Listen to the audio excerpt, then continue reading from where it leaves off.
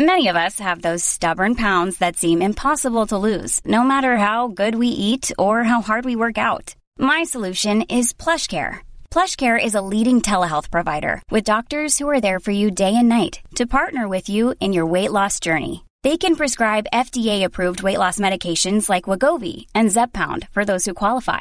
Plus, they accept most insurance plans. To get started, visit plushcare.com/weightloss. That's plushcare.com/weightloss. Hawk moths live a shadowy existence. They stick their tongues down the necks of flowers, all the while being tossed around on the wind, and as if that wasn't enough, they do it all in the pitch dark. So how do they do it? Simon Sponberg has uncovered the secret, and he explained his findings to Greer Jackson.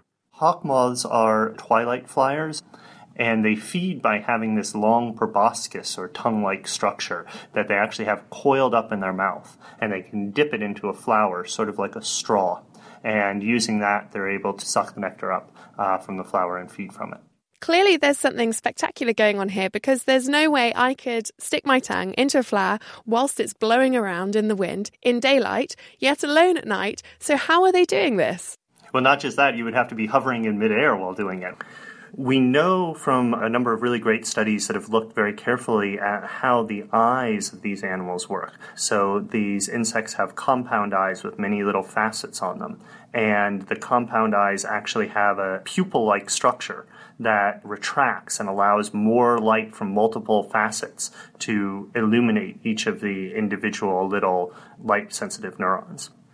And that's really good, but we know from looking at the physics of how that eye works that that alone can't account for how sensitive the moth is. So the idea that people have hypothesized before and that we wanted to set out and test was that maybe the moth is using a temporal strategy too. And what I mean by that is maybe it's using something sort of like the shutter speed on our camera. So if you have a video camera or a still camera and you slow down the shutter speed, what you're doing is you're exposing the film for a longer period of time. And if the moth's brains could sort of be slowing down, then the brains of the moths could be much more sensitive to light. And so we set out to test that. And the prediction then is that if you have a video camera and you slow down the shutter speed, what's going to happen is you're going to get brighter images. But if you're trying to take really fast images, the images are going to start to blur together. And if you're trying to track something that's moving, you'll lag behind the motion. These slow, blurry motion videos, surely that means it wouldn't even be able to collect food. So how are you testing this, what it can see? So what we did is we made an artificial flower, and then we mounted on a set of actuators so that we had a robotic artificial flower that the moth could track. And how did they get on? So the moths were able to track remarkably well. We were actually very surprised. They could cast back and forth in midair up to 14 times a second, which is sort of remarkable to me. I mean, I can't even do that on the ground, much less alone in midair. No, quite. So you're saying you're vibrating these flowers and they're moving backwards and forwards every second. So that presumably means they are slowing down their brain and opening their eyes enough to be able to track these pretty well. Yeah, so they're actually doing a remarkably good job, and they still do remarkably good at tracking the flowers even under low light levels. But that didn't tell us what the moth had to do in nature.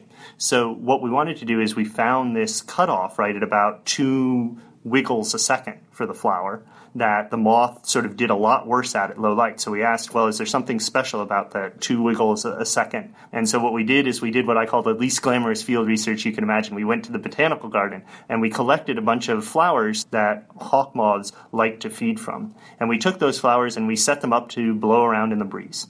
And what we found is that flowers only blow in the wind at speeds less than twice a second. Twice a second. So they're perfectly tuned for what we see in nature. Yeah, they're exactly matching up. And that was really impressive to us because what it's meaning to us is that the moth is slowing down its brain, but it's only doing it to the point where if it slowed the brain down any more, it would start to interfere with its ability to track the natural movements of real flowers. It strikes me that they seem to have stripped everything down that's not necessary to achieve this with a brain that's, well, smaller than a pea, really. Is there anything that us humans can be learning from hawk moths and their incredible visual abilities? looking at the small but still very complex brains of these insects and how they're able to deal with these challenging environments and perform incredible feats of locomotion is really useful, because what we can do is we can start to understand the physics of how the animal's flying and the dynamics of its motion and use that to sort of inform what the brain has to be doing, and that might have some application to our engineered or synthetic systems that also have to rely on vision, like new age robots and such. Summer's just around the corner, so give your body the care it deserves with Osea's best-selling Undaria Algae Body Oil. Created by infusing Undaria seaweed in barrels of botanical oils, it leaves skin silky soft and glowing. Plus, it's clinically proven to improve elasticity and deeply moisturize without feeling greasy. It's safe, clean, vegan skincare. Get 10% off your first order at OseaMalibu.com with code GLOW, plus free shipping on orders over $60.